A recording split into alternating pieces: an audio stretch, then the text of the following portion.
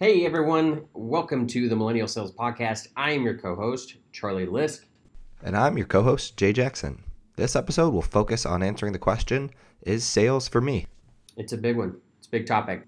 A lot of folks coming out of college going into this profession or going into other professions, and it's definitely a time, if nothing's changed since I got out of college, definitely a time where you're like, well, what in the world am I supposed to do now?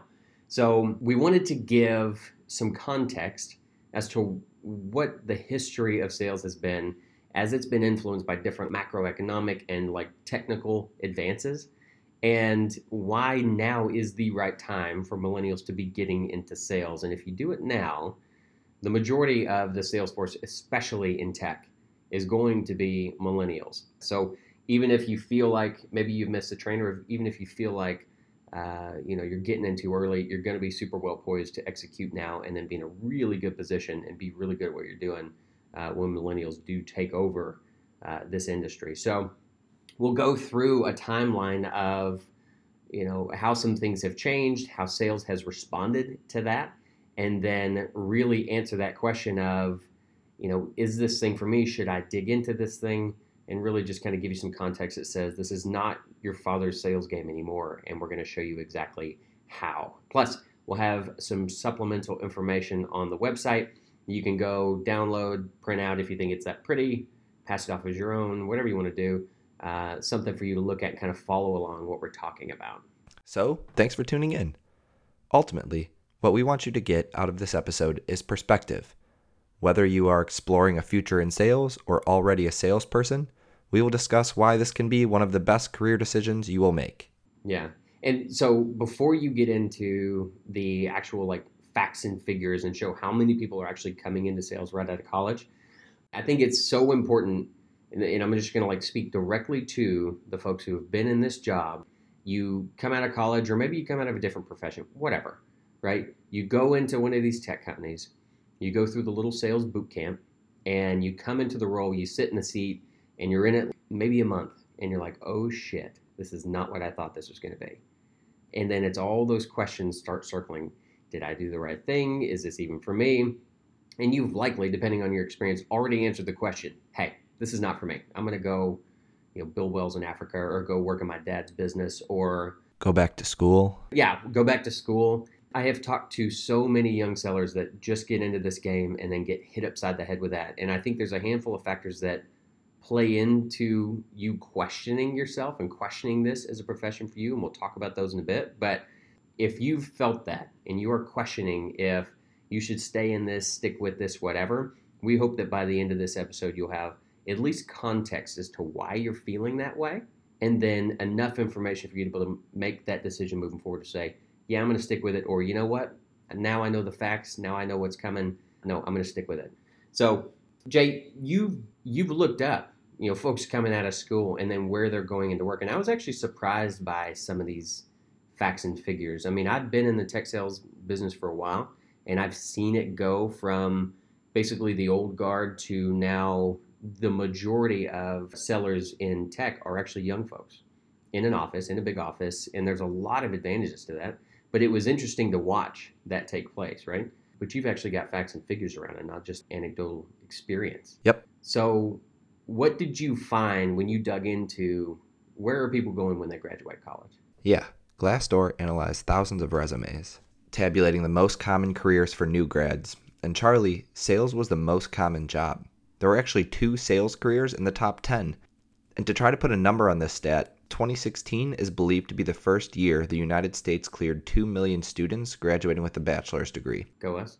And extrapolating a bit, 250 to 300,000 of these graduates will start their careers in sales. That's so many. That's a lot of young sellers. And so companies, both big and small, are coming in like Uncle Sam, recruiting these graduates to sign on for a sales career. Yeah, these big companies aren't stupid either. I mean, you look at a Google or Microsoft or Amazon or Oracle or any of these big companies out there that started these college recruiting programs. And IBM's been doing it forever. But I think it's definitely the trend now that these large tech companies are really making that, I will call it transition. Because you can only have, they've only have so many salespeople, and then it's the mix of the people that changes. And over the past 5 or so years, that mix has been really leaning towards young folks in a big office doing quote unquote inside sales. That's not just because they saw IBM doing it and they're like, oh, that's a good idea, but it's the industry. There's a lot of technological changes in the way that people are building, selling, and consuming business IT today that are really driving that. So these companies are going to colleges and recruiting folks through these specialized programs to snatch folks up that they want from certain colleges, certain degrees, whatever, and that's all for a reason, right? Yeah, and when we look at a number like 300,000 graduates going into sales, we think, how did we get here? That's so funny. Like that is such a big number, and there's a part of me that's so excited about that. But if you have been in sales a while, like if there's any of my boys on my field teams that are like 45-year-old plus hearing this, that's got to make you a little scared. And even just the sheer volume of young sellers. That's a lot of folks. So, like I talked about, there's a handful of factors that have really transformed this industry, and you can call them. I think that there's like some actual like macroeconomic factors, things that have impacted, say, the biggest companies in the world. We'll get some stats around like the Fortune 500 and how that has changed, how companies are closing, and the rate of closure of companies of that size. And then there's actual technological advances, right? Things used to be made a certain way and they're made differently now, and that changes everything. So, really, what I wanted to do in this timeline was really focus on what's changing in the world and how his sales had to respond to that. And I think that the sales response is, again, what changes the dynamic of who does that well, like who makes that transition well, and who are companies looking to make that transition with them and ultimately for them. And so us millennials are in a really good spot when we look at where are things going and why we're well positioned for it. So some of this, and I'll try to do my best to explain some of the like technology advancements without getting too technical, which is usually not a problem for me. Like I've never been accused of being very technical. Which is another thing as a young seller. Like if you're like, oh, I don't really understand this stuff, you only have to understand it to a bit. It's about being able to navigate the business. Right. But in sales in general, right, we'll kind of broaden things for a bit. A lot of you have probably not heard the term information asymmetry, right? But what information asymmetry is, by definition, is like one side of the people have the information, the other side of the people do not. And before the internet, we didn't really have super empowered buyers, right? I mean, think about the car industry for a sec. Sales has gotten such a bad name because there were some bad players that took advantage of vulnerable buyers and this imbalance of power that came from information asymmetry. And really, I feel like back then it was normal, more normalized at least, to have these unscrupulous sales practices because it was people taking advantage of a situation. And I think, in a sense, that's human nature. Sometimes people mean to, sometimes people don't, but that's kind of how it was. And what sucked about it was people were getting ripped off. It gave salespeople a bad name. And I don't think that any industry really carried that trend or identity better than the car business, right? You've got that like used car salesman, and like any meme or whatever you look at. I mean, car people back then, they were like, oh, they suck. Like the worst person in sales that you could be. And it's funny because my dad actually grew up in that world. And so I've actually been able to hear some frontline stories of what was normal back then. And it would just make you cringe today. So we had this huge imbalance of power and wildly vulnerable people buying stuff. And I think that we got a bad reputation from that. But then, of course, as the internet came along, we really, it just made information a commodity. Most people could just get it. And then that was one of the major shifts that took place when both sides had the information. Then all of a sudden it had to be about something else. So there's really a fundamental change in the relationship between the buyer and the seller brought upon by the information age. Yeah, I think it happens for a couple of reasons. I mean, for one, you can actually get information about, the product or the scenario or whatever you're buying into, right?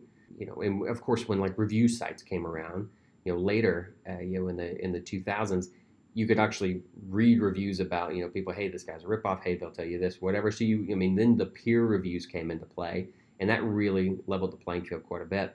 But I think you at least just got more perspective. So, I mean, sticking with like the car example, I mean, you could find out what people were paying for cars everywhere. I mean, advertisements all over the internet to where you found out, like, hey, what's a good price for this thing? Or, hey, is this floor mat thing that they're going to give me, is this a good deal? Or is this extended warranty that they're going to give me, is this a good deal? Do these people pay claims? I feel like you could just make more informed decisions after people had access to the information. And I think that goes obviously for anything, which is the same reason people tell you to do your research on something, right? It's just so you don't find yourself in a bad spot making uninformed decisions. And I think previously people really didn't have much of a choice. The information wasn't always there for folks. And then of course, when information became a commodity, it was just out there for you. Everybody could get it. Then I just think we have more empowered buyers. That's it. So, Charlie, how does that change both the role and the method of the salesperson? Yeah, the level playing field for the salesperson basically means that they simply have to be better, because with an informed customer, you're no longer able to like pull the wool over their eyes and sell them on just, some artificial things or some superficial benefits. You actually now, like if they know what a product will or will not do for them, I mean, now it's like, no, I know it's not going to do that. This is bullshit. Why should I get this thing? And I think all of a sudden it kind of takes it, as soon as you have, level players, I think that you have to actually be a bit more customer focused, because at the end of the day, they can probably get from you, the thing that you're selling. They can get that from, frankly, multiple people. And so they have choice.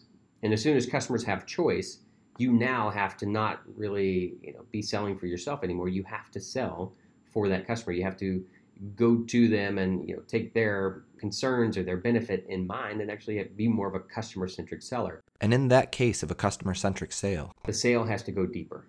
It has to become more meaningful. I mean, it takes away advantage to where all of a sudden you just have to focus on the customer. And so that was a big shift. well, expand upon that. Expand upon what it means to go deeper in a sale. This is kind of getting into like value selling, right? When price is commoditized, or people can understand what a good price is or can get it from someone else because now they can, see that or find that, they're going to go with the person who is more customer centric, is more tuned into what they want versus just being, kind of like an order taker, like a provider of a good. And you focus on just a couple like surface level things like price and payments or whatever, right?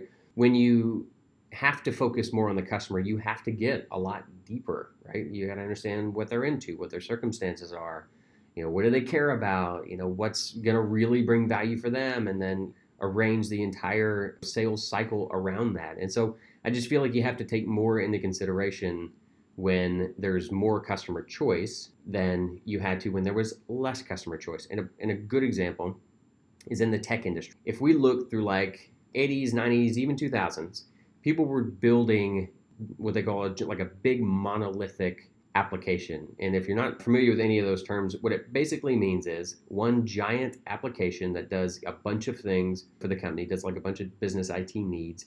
And it was built in this just singular stack, right? You had a bunch of storage, a bunch of hardware, a handful of databases, very large things, and then this giant application, and you would only update it every 18 months, 2 years, something like that. They had these kind of, they called them like waterfall deployments. These big systems were giant commitments. Everything was tied to everything else. It was like moving a very big ship. It was kind of like Titanic of applications, right? And they were heavily customized. People would create hundreds, if not thousands, of customizations, basically locking them into this one system because it was so heavily customized and built for them that they couldn't move off of it, right? And from an application deployment standpoint, that's how stuff was. And frankly, to this day, a lot of big enterprises still run on stuff like that. So if you work at a big company, or you've seen people who work at a big company and you've looked at some of the applications that they interface with and they look old as shit, that's because they were made this way. They were put in a long time ago, and people spent millions, tens, if not hundreds of millions of dollars acquiring and then putting these things in. And then they've made so many changes to it to make it specific to their business. It's really difficult to get off of those things, right? And so that's the way tech used to be made. And when you were a salesperson selling these giant systems, it was a very hard sell. But once you did it, that customer was locked in. And so from the tech company's perspective, once you got somebody on one of these pillar systems, I mean, you had them.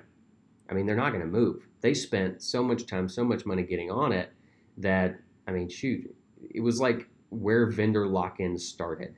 And vendor lock-in simply means that the customer doesn't have that much choice. So all of a sudden you see business IT decisions not being made based on, hey, what's best for this particular use case or for this particular point in time. Now it's based on other prerequisites, other dependencies. How can we just expand on this giant ass thing that we're tied to right now? And so all of that results in a lack of customer choice. And when they're captive and they can't really go anywhere, that's where in the tech business anyway, you had a decent amount of tech salespeople as well as the companies themselves just taking advantage of the fact that the customers couldn't go anywhere. They were resting on their laurels, right? We made the sale a long time ago. We, support them every year, whatever, but they're not going to leave. And that makes, in my opinion, and I've seen this, makes salespeople lazy, makes the tech company lazy. And I think that they were also ripe for disruption. So when people started, the cloud obviously became more popular in the 2000s, 2010s. When people started making technology in a different way, and all of a sudden it was, readily available, and you could just subscribe to it and rent it, kind of like, how Netflix is, for us consumers.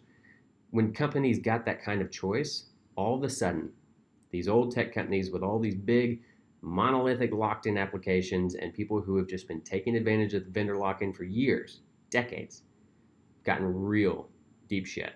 That's disruption, right? And so from a sales perspective, the salespeople are also being disrupted. Because if you've been selling through that entire time frame, you've only really had to sell on certain aspects, right? And so when we talk about like going deeper in a sale back then, you really didn't have to prove the value over and over again because the customer wasn't fucking going anywhere. All you had to do was like talk about some discounts maybe, do a few other concessions, but it was very surface level selling, right? Sales now, especially in the cloud space that we're moving into, that they're recruiting all millennials to come in and start selling, customers have choice and they can make that choice every month to continue to use your stuff or not. They make that choice every year to use your stuff or not. And so you were constantly having to sell the value of what your stuff is, does, and why you're the best one to give it to them.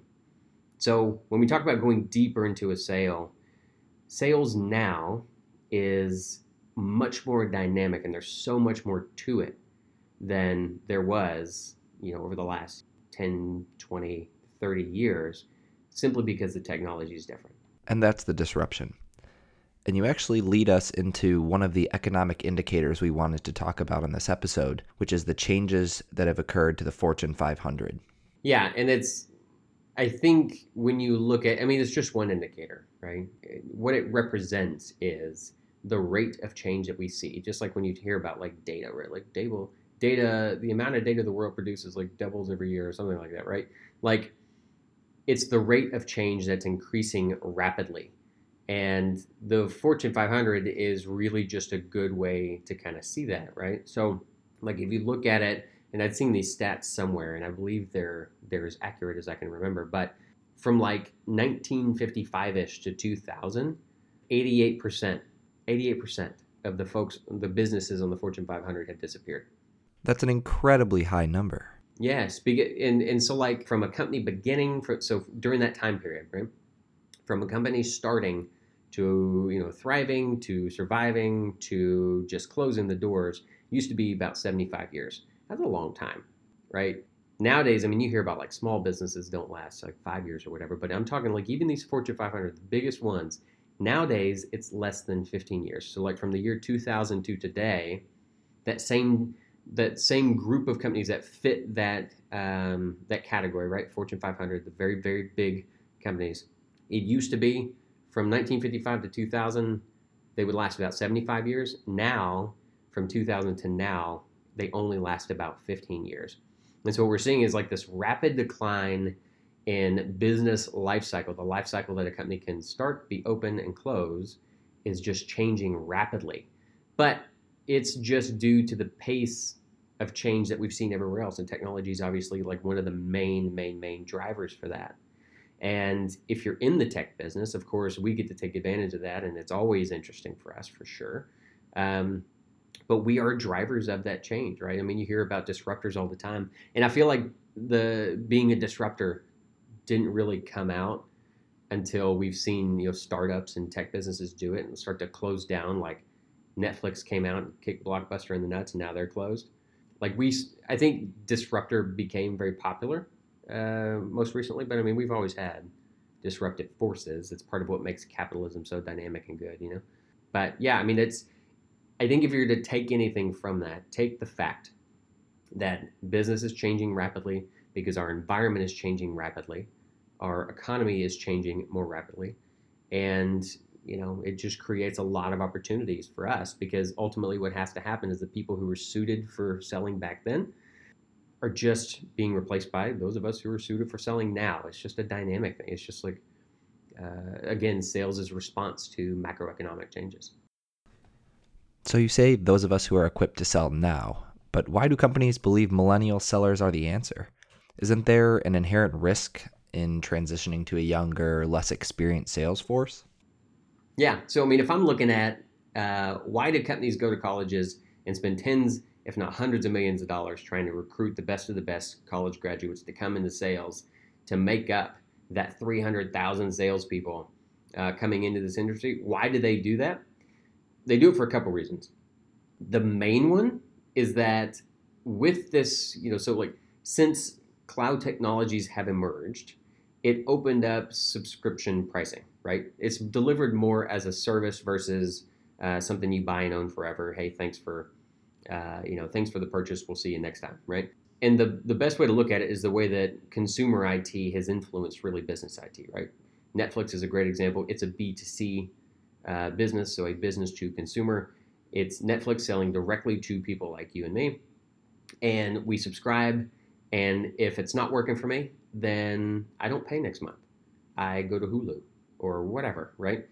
So the thing about it is there's this subscription, basis that people are consuming technology on today. So switching it back to these large like B2B tech companies, their consumers or their customers are consuming tech the same way. So now that what used to be you would pay hundreds of thousands or millions of dollars to buy a license of some kind of software and then go deploy it forever, now all of a sudden you can rent it from these big tech companies. And in that, it inherently makes the business more transactional. And when you have transactional business, that means smaller amounts, more frequent amounts. Like that's what inside sales teams were always set up to do. But since most of the business is being done that way now, that means that we have to have a lot of inside salespeople to execute that type of business. It's what it was designed for. And millennials are great for this because, frankly, you cost less, right? We don't cost as much as a guy who's 55, been doing it for 20 years and has 5 kids, 3 of them in college or whatever, right? That guy's earned his stripes and he's heavily paid on the salary, he's heavily paid on commission. When the business doesn't support paying people like that anymore, you have to move to a different model. And that different model is paying younger people who are more dynamic, better at process-driven transactional sales, and frankly, you can pay them, in a way that your business supports. Because transactional sales are smaller deals, you don't have as much to pay salespeople. Young folks are perfect for that. Sure, building out a young sales force can make sense for a business from a financial perspective and from a process perspective. But ultimately, I want to flip this question on its head and answer the question from this episode, is sales for me? Or maybe even the question, why should I go work in tech sales? So the business is trying to recruit the millennials to fit their business model, right? They're trying to sell them on this concept. And you're right. Like, why is a consumer, a buyer, should I buy into going to work for Google, or should I buy into going to work for some startup or whatever? And that's a great point, right? And you do have choice, and that's the beauty of this whole situation. Is when you have choice, you have power. And right now, if I'm, being recruited out of college, you've got to recognize where you sit. You've got a bit more power than you think, right? Granted, you still don't know anything, but the beauty is, and this kind of ties into what I want to touch on in a minute about how this still works well for the business. because sales these days, transactional sales, can be taught more as a process, which makes sales more of a science than like it used to be with like the golf and stake sale, kind of more of an art. There's still a lot of art that goes into it, but nice thing is, and what I mean by all this is you can be taught this stuff, right? It is being now taught as processes and as a science. So you'll get it, right? You'll get good at it. So don't be scared that hey, I should be desperate as these people, and go to like the first company that approaches me or whatever. You have choice. They are looking for you. You fit their model. So things to look at it like, why would a millennial get into this gig at all? God, there are so many good reasons, right? One, I will say, and I'll stick this to like tech sales specifically. It's just software for the most part, right? Most people are just selling software. What's the nice thing about selling software? You make it once for the most part, you sell it, and you sell it and sell it and sell it, and you just keep selling. It's like a book, right? You write it once, and then you sell the shit of it forever, and then you just keep getting money for it. Software is very similar. Cloud services are a little bit different, but there's still, software is a high margin game. And when there is high margin, if you can get people to pitch your stuff, you are able to pay them more.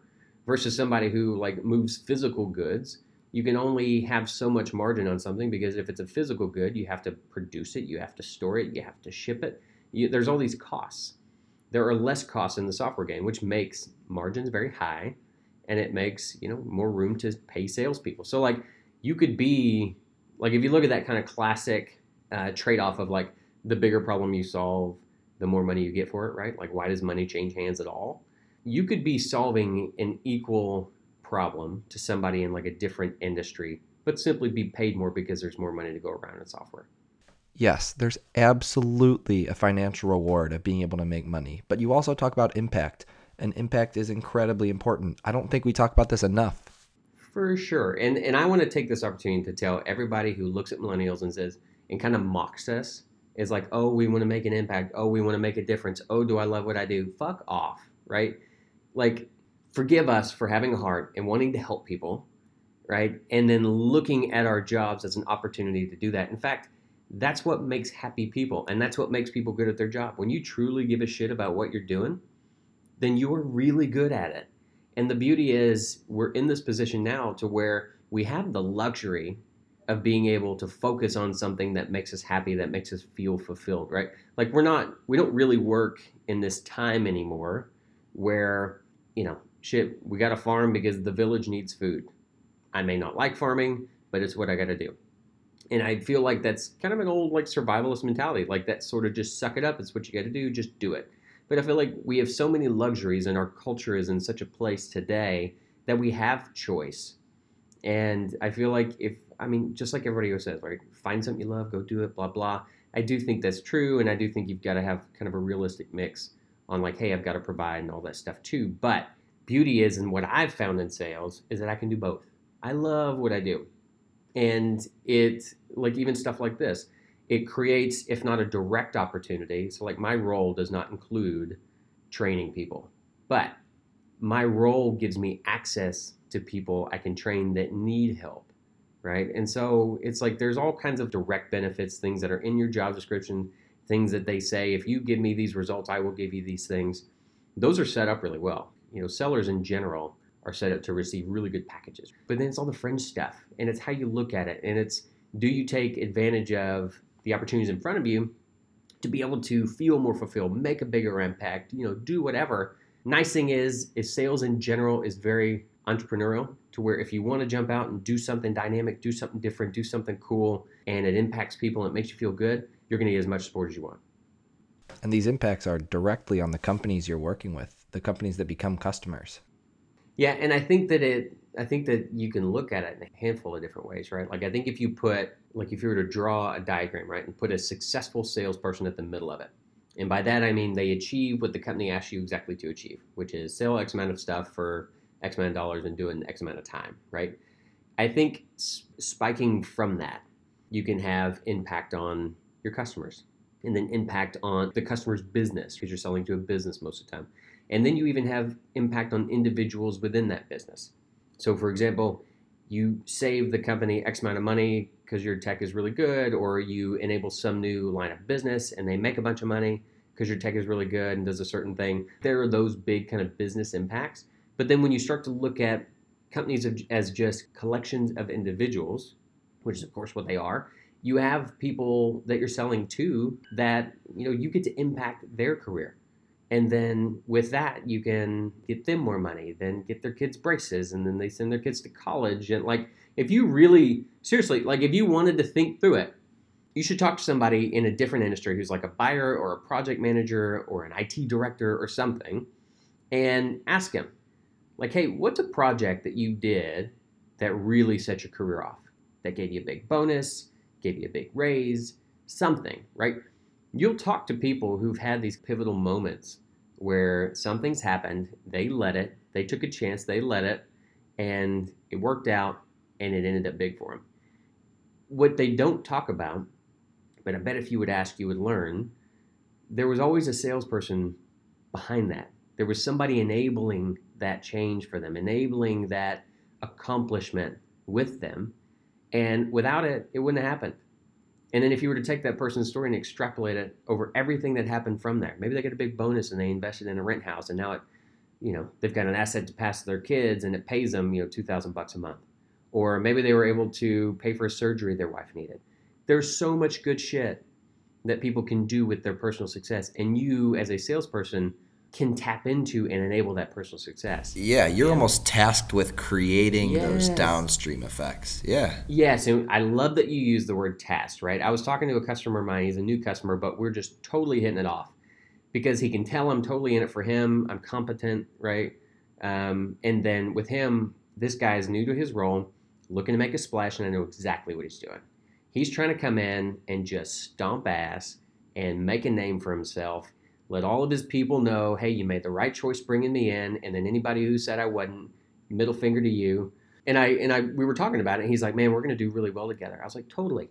I was like, look, I have a professional and a moral obligation to make sure that I help you. We have stuff that can help you, and I know that for a fact. And I know it can help the company. And you, if you team up with me on this, you be my man on this, then this is going to propel your career as well. And he's just totally bought into the idea. But the thing is as a salesperson, you have to find those people and find what it means to them and look at it really as you're satisfying three people. And one of them's never you, by the way. It's always you're satisfying the individual you're selling to, you're satisfying the company you're selling to as a whole. It's got to make an impact there. And then you're satisfying your company to be able to keep the seat, make the money, and then be able to continually make these impacts on people because you continue to produce the results for everybody else. You come into the picture only after the fact, right? You get the satisfaction of helping everybody. You get the satisfaction of learning. You have to learn so much through these processes, and then you get paid. So it's like that's what's in it for you. But you should always be after the fact. And people find it so funny, but I don't even calculate commissions on deals until I'm supposed to get paid on it. I'm like, oh yeah, I make money on doing that thing. But it's because, and I think it's part of what makes me execute well is because I'm not focused on me. I'm not focused on the money that's in it for me. I'm focused on, hey, let's help this person out. Let's get this thing done. I like challenges. This will be cool. Get it done. And then, oh yeah, I get paid for that too. Right? It's a weird thing. But I feel like people who approach it that way are successable. And you couldn't sound more like a millennial if you tried, I think. I know. But it's, yeah. Yeah, But that's the beauty of it, though, man. Like, the opportunity is there. Yeah. If you want to help folks, you want to make that difference. It kind of tied in, I think, to where it started. If you want to make that impact, if you want to know you're making a difference, just think about it. Think you're in a position and you wield a lot of power. And you can use that for good or you can use that for bad. And I feel like most of us want to use it for good. And if you look at it that way and really extrapolate what happens as you help people, you'll get that satisfaction. And it sounds funny to be like, hey, I feel very fulfilled selling enterprise software, right? I mean, that's kind of a stupid thing, but it's not really. And I think what people will find as they go through life, and I've certainly learned this for myself, and I've had some mentors teach me this, it doesn't matter what you do, right? The products could be whatever. It's, are you helping other people? Are you making those impacts? Are you fulfilled by that? Product doesn't matter, right? So you could sell it in tech, you could do it in financial services, you could, physically go build a well somewhere, whatever. It's just, are you helping folks? Yeah, I love that, and I think we should find the right way to explore that more and talk about the ability to create that high impact. And really, that theme should flow through everything you're going to hear from this Millennial Sales podcast. Mm-hmm. I think keep that frame of reference in mind as you listen, because you'll hear that a lot from both of us. It's important to why we do what we do, to my motivation, to why I wake up and come to work every day. Yeah, and it's one of those things too when you talk to customers, and so I talk about trust, right? People don't buy from people they don't trust, and what the definition of trust, right? And I read this once, loved it, totally stealing it. I'm sorry for whoever I'm ripping it off of, but We'll cite it. we'll cite it. Yeah, some book sometime. Can that be a site? Um, so trust is simply intent plus expertise, right? So they have to trust that you know what you're doing, and they have to trust that you're doing it, with the right intent, like with them in mind. You're not being malicious. And I think that you could see it, like if you play that out and say, well, people can show up with a lot of heart, but if you don't know what you're doing, I appreciate it, but I still don't trust that you'll be able to get this done. Or somebody can show up super well versed in what they're doing, but if they seem like a piece of shit, people still won't trust them and they won't do it, even if they know they have the expertise to get it done. You've got to have both. And so that's where this is again where I feel like people trying to make a difference, trying to find a purpose, can do super well in sales because people feel that and people will trust you. And what's been fun to watch in my career, and what's been more fun to just experience, because Jesus, it just gets so much easier as this comes on, is I've always had the right intent. And so I've always been able to get in the door. The expertise that I've gained over the years has really sort of completed that package for me to where I could do things in a shorter amount of time, do it with less resources, do it more confidently and competently. That's again why I feel like US millennials are super poised for that, because we do come in with that right intent from the beginning, right? It's just a matter of adding on the right experience to where people ultimately just trust you and you get to impact their lives in wonderful ways. Yeah. I think that's a benefit you have being on the back end of being a millennial. Yeah, like the Nick Cannon millennial, where you're like, I guess, right? I mean, he's not old. Yeah, not old. And I love how we're able to talk about impact. So to recap, so far we've talked about the value that millennials bring to companies they work for and their intrinsic value there. We've talked about the financial rewards. And one thing we actually haven't yet discussed is the ability as sales reps to see projects through to completion and see the success of the projects you work on. To that, though, I mean, it's also a dynamic of where tech sales is today, right? It used to be that you could sell something and then it was all on the customer. Like literally as a salesperson, and I've done many deals like this, you would close a deal and you would walk away, collect your check, and go do something else. And that's just the way it was. The onus used to fall on the customer to have to buy everything and then implement everything and then make sure it was successful. And that was on them. Like, hey, I just sell the stuff, Nowadays, it doesn't work that way. Again, customer choice. Again, their subscriptions. Customers can leave you next month if they don't like this. Not only, it's not even about an obligation to make sure they're successful. Turns out that was always the right thing to do. Many of us just didn't know it. But now you have to. I mean, you literally won't have a sale next month if you don't, right? Or you won't have a sale next year when that deal comes up for renewal and it wasn't successful, so the customer doesn't renew it. You don't have a choice anymore, right? And so it's sort of a side benefit of that, like you were saying, is that it's like the satisfaction of crossing off the last item on a to-do list times 1,000, because they're giant projects, they're hard, they do big things, they include big numbers like tens of thousands or hundreds of thousands of dollars. Like, it's cool. And it's cool to see how business works. And that's one of the biggest things. Like when you get in sales, you get to really find out how business works. And it's just a fascinating thing. But you do have to complete these projects. It's very fulfilling to like go through a cycle, work so hard. And then you close it, you get on the other side of it, and it's like, oh, God, that was fun. So we've got fulfillment. We've got the high impact you're able to make.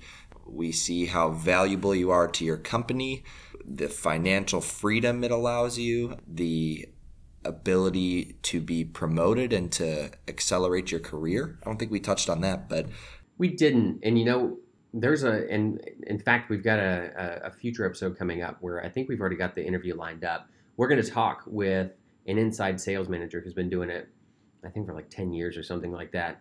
and which puts him basically squarely in the middle of this change, right? Like this game changed about halfway through his tenure, and he got to manage reps of the old and reps of the new. And again, it's not necessarily what I mean by that is just people who had to sell the old way versus people who now have to sell the new way. And of course, that changes a lot of things. But he was actually my manager. He's the guy who got me into tech. And what I loved about the way that he managed was he was all about your progression as a person, as a professional, and at a career. And you'll hear him talk about, I don't want to steal any of the interview thunder, but you'll hear him talk about, like, look, if your next gig is not here, great. Let's get you ready for it, whatever that is. And the beauty is sales, people move. This is not a position or a profession where you're expected to go sit in a seat and sell to the same people doing the same thing, not progressing your career for years on end. People don't get mad when you want to be dynamic and move around, right? They encourage it here, and it's so wonderful. It's the only industry that's been able to keep me interested because it changes all the time and it changes when I want it to change. You bring up another interesting point, and that's freedom and flexibility. As a sales rep, you'll have more freedom and flexibility to schedule and run your day or your business how you're best able to. I agree, but we've been making this sound very rosy because for the most part it really is. I want to offer like first bit of, not criticism, but something you have to master, right? So when you talk about like freedom of schedule, so think about what a salesperson does. Salesperson walks in, company says, hey, here's what we sell, here's what you're going to be selling. We're on a 12-month schedule. Sales is always about meeting some type of number by a certain timeline. Usually it's broken out into a fiscal year. Company wants to achieve a certain amount of fiscal year, so they break that down to you and you get your little chunk. And then that's normally broken down into quarters, whether you're a publicly traded company or not, right? It's just a good check-in. So you get your product, you get your team, you get your resources, you get maybe some scripts, and you get your training, and you get your number. And they say, go get it. And from there, different companies are better at supporting people than others are. Some people are more self-service.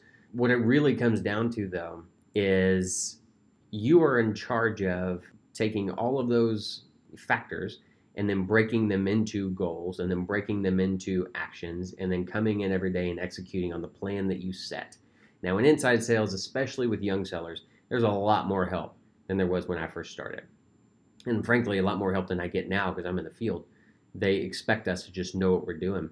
So you get a number and you get a product and they say, all right, see you in 12 months. But you do have to schedule your day. And the nice part about that is you get to schedule how you best work and the things that make the most impact for you. Like you get that choice because ultimately at the end of the day, company doesn't give a shit how you get it done. They just want you to sell X amount by X amount of time.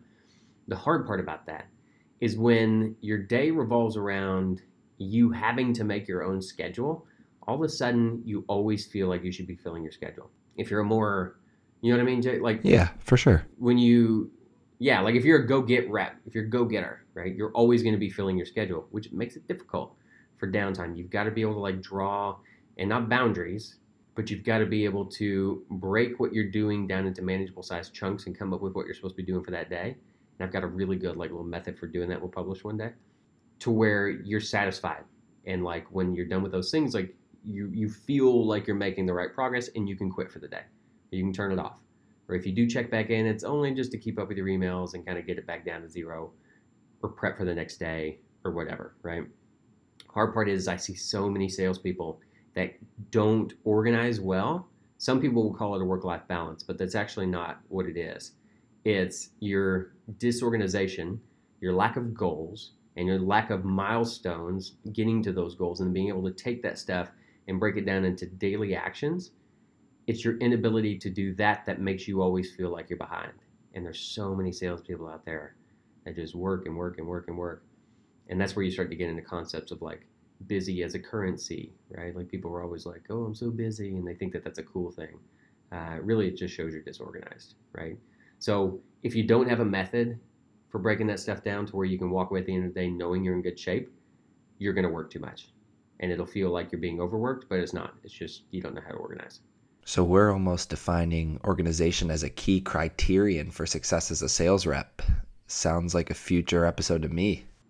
Yeah, and we'll do an episode. I know that we have one planned right now to talk about. It's not time management; it's priority management.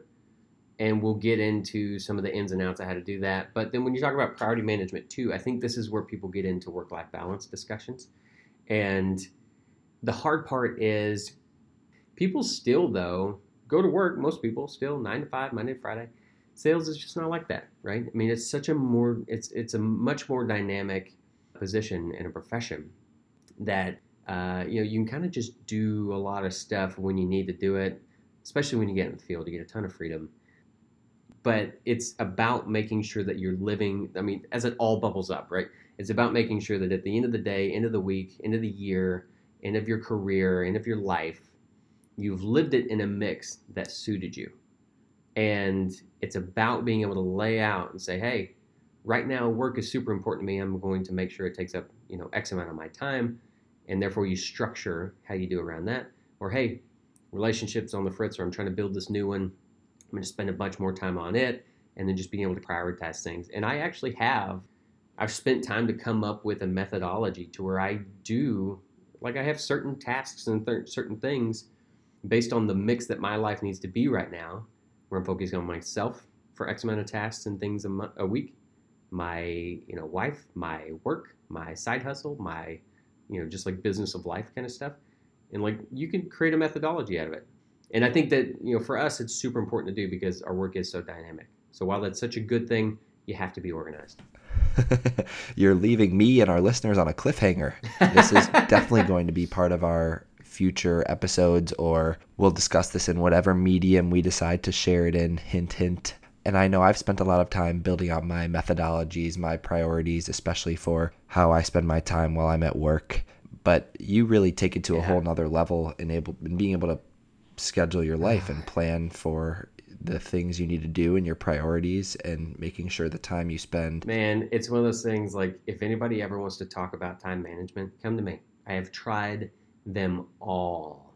I have created my own methods, some way over the top, some too simple, most never work. I'm on one now that I feel like it's the best of all of it, and it's working super well. And at the end, like I said, at the end of the day, if I check the things on my list that are the mix of what I need to based on where I'm at in my life, I feel good.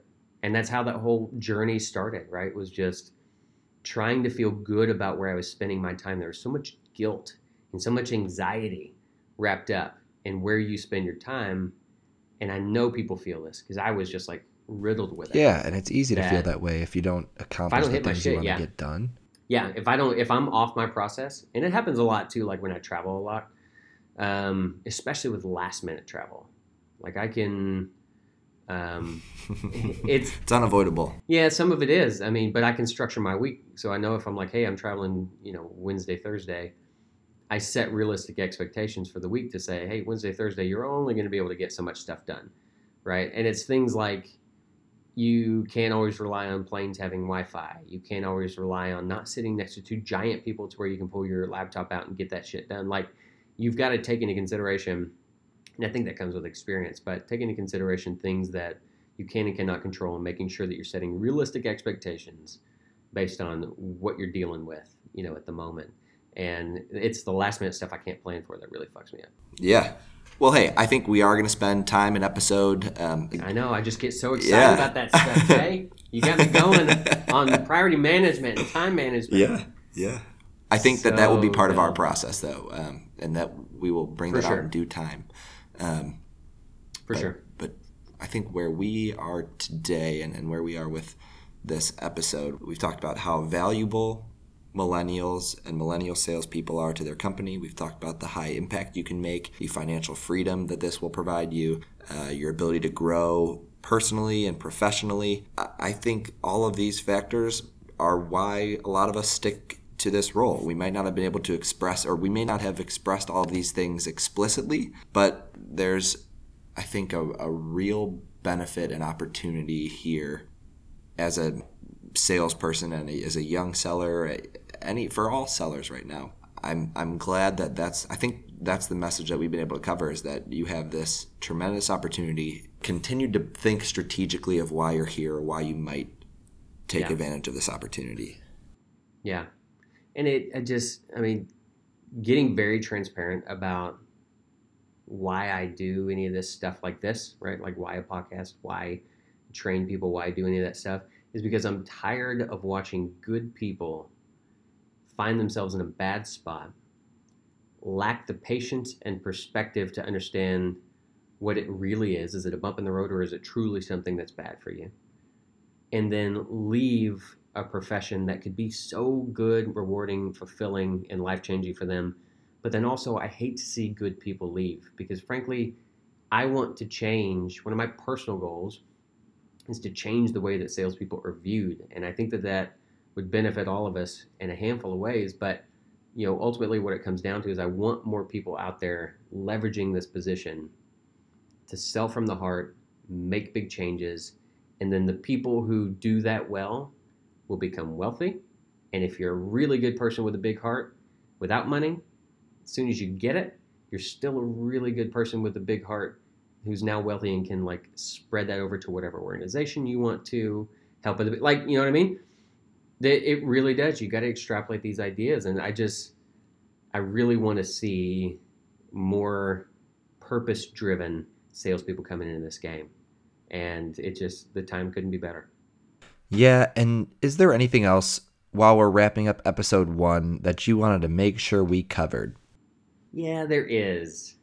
There is. I'm glad you asked. I wanted to touch on, and again, speaking directly to the people who have gotten into, they came from college, they went to the boot camp, they got into sales, and all of a sudden they're like, shit, this doesn't feel right. I don't belong, or my manager's a dick, or, there's a lot more like cutthroat people here than I thought there'd be. I want to reassure you that we're in the middle of a transition, right? The people who are your managers today are likely people who either were salespeople in the old way of selling, back when tech was different and the dynamics were different, or they were trained by those people. They were also managed by those folks. So that culture is still very prevalent. It's less relevant than it used to be, but it's still very prevalent in the workplace today. And so I would say if you find yourself in a position where you're not really feeling supported by your managers just seems very by the numbers, and it's like all about money, and it's just like just get the job done, who cares, do bad things or whatever. Like if it doesn't feel as touchy feeling as I'm making it sound, it's because that person was influenced by or came from the old dynamic, and that is rapidly changing. We are in the middle of that. So I'm here to say two of the things we talked about. One, we are replacing that guard. And then the second is, again, the beauty of sales is you get a restart every 12 months. You get to hit the reset button every 12 months. If you don't like the role you're in now, don't make a short-term decision, because you've got opportunity for change when the new fiscal year hits. And that means switching teams yourself, switching companies yourself. The manager is going to switch, whatever. I mean, change is ever happening in tech. So I think I'm here to just like warn people who are feeling like they don't belong or feel like this wasn't for them. Don't make a short-term decision based on those things, right? And you know what? If you're not feeling great about your sales career, or you have a bad manager, you're in a bad spot, some of this or all of this that we talk about today might not even have resonated with you. But 100%. that's one of the reasons we're doing this episode and this podcast, is to tell you it doesn't have to be that way, that there are better things out there on the horizon. Yeah. And this is where it's a bit counterintuitive for millennials as well, because, and let's face it, we're so much more used to these days just getting stuff exactly when we want it, right? Everything's instant. Everything's on, the touch of an app or, snap of a finger. This is one of those things that this is like that real life shit that people talk about, that it can't be microwaved, right? You've got to just see this stuff out. You have to exercise patience. You have to exercise strategic thinking and being able to see past how you feel right now. And that is something that I think millennials were not necessarily raised to do. And I think that a lot of us struggle with that today. And that is a challenge that you'll face because you feel like, hey, it's not suiting me right now.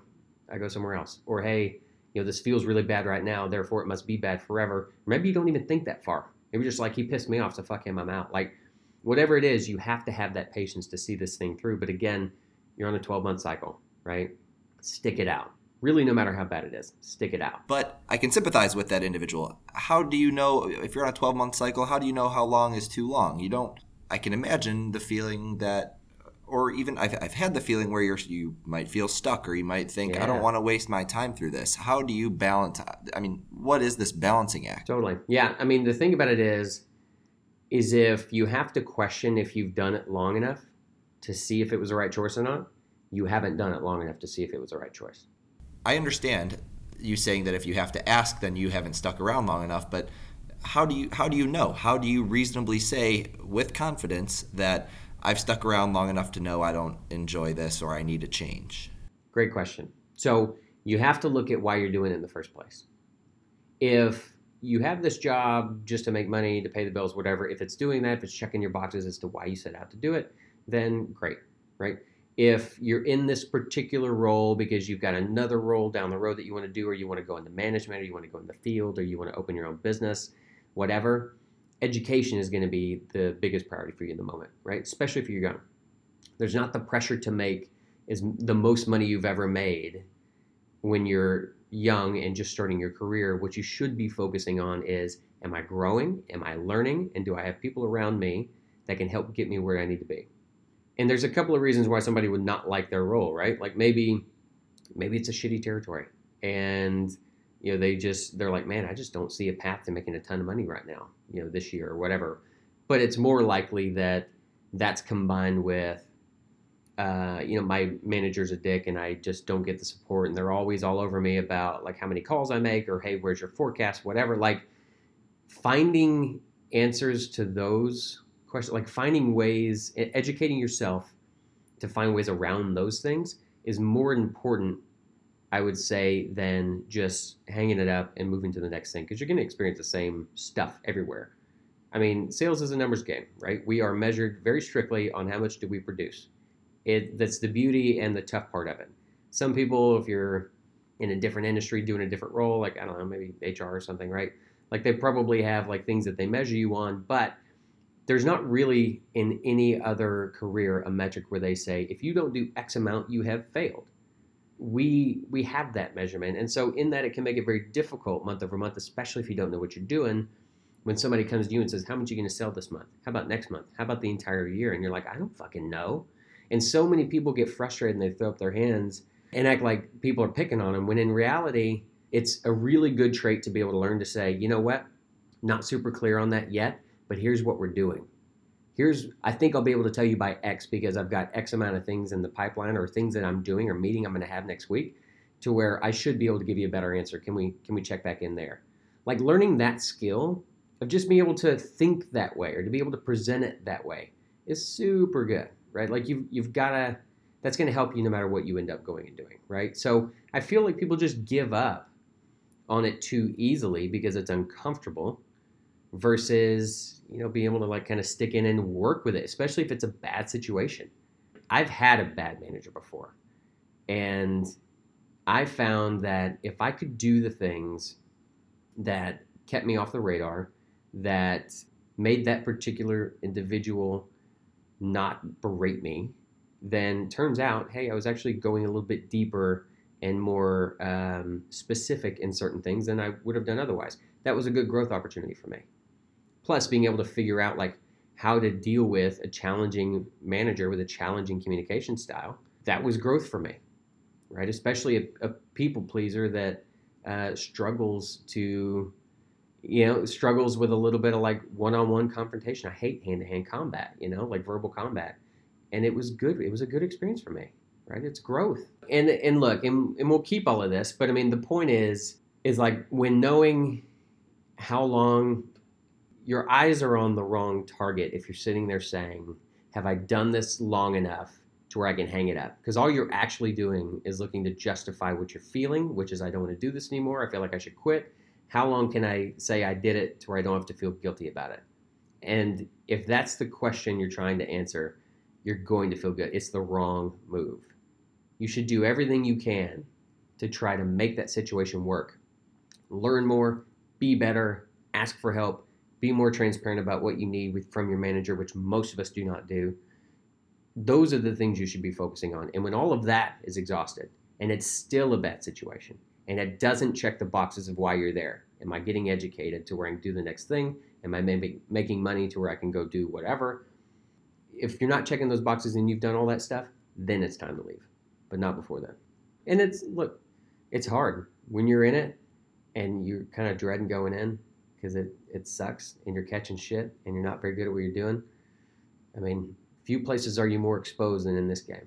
But that's why I like working with salespeople, because it's normally just like one or two little tweaks or just a perspective shift that helps you get through those times, right? And so that's why I encourage, reach out to me. I would love to help. My favorite thing to do is take somebody who comes in and is depressed about shit and is like, man, I can't do this anymore. And it's like, well, let's talk about it, right? My favorite thing to do is to turn that stuff around for people, because you watch that go off, you watch that light bulb go off. Very rewarding for me, and it helps them. So reach out to us. If you're in that position, if you feel like you want to quit next week, email me. We'll talk about it. And that's a wrap. I think that's exactly what we wanted to cover today. So thanks for listening. Thank you for your time. We've got a couple exciting episodes coming up. Thank you. Do you want to tease? Yeah, a little teaser there, right? Yeah. Maybe we should do the priority management sooner, now that we talk so much about that. Maybe we should. You'll have to tune in to see. But make sure you drop by the website.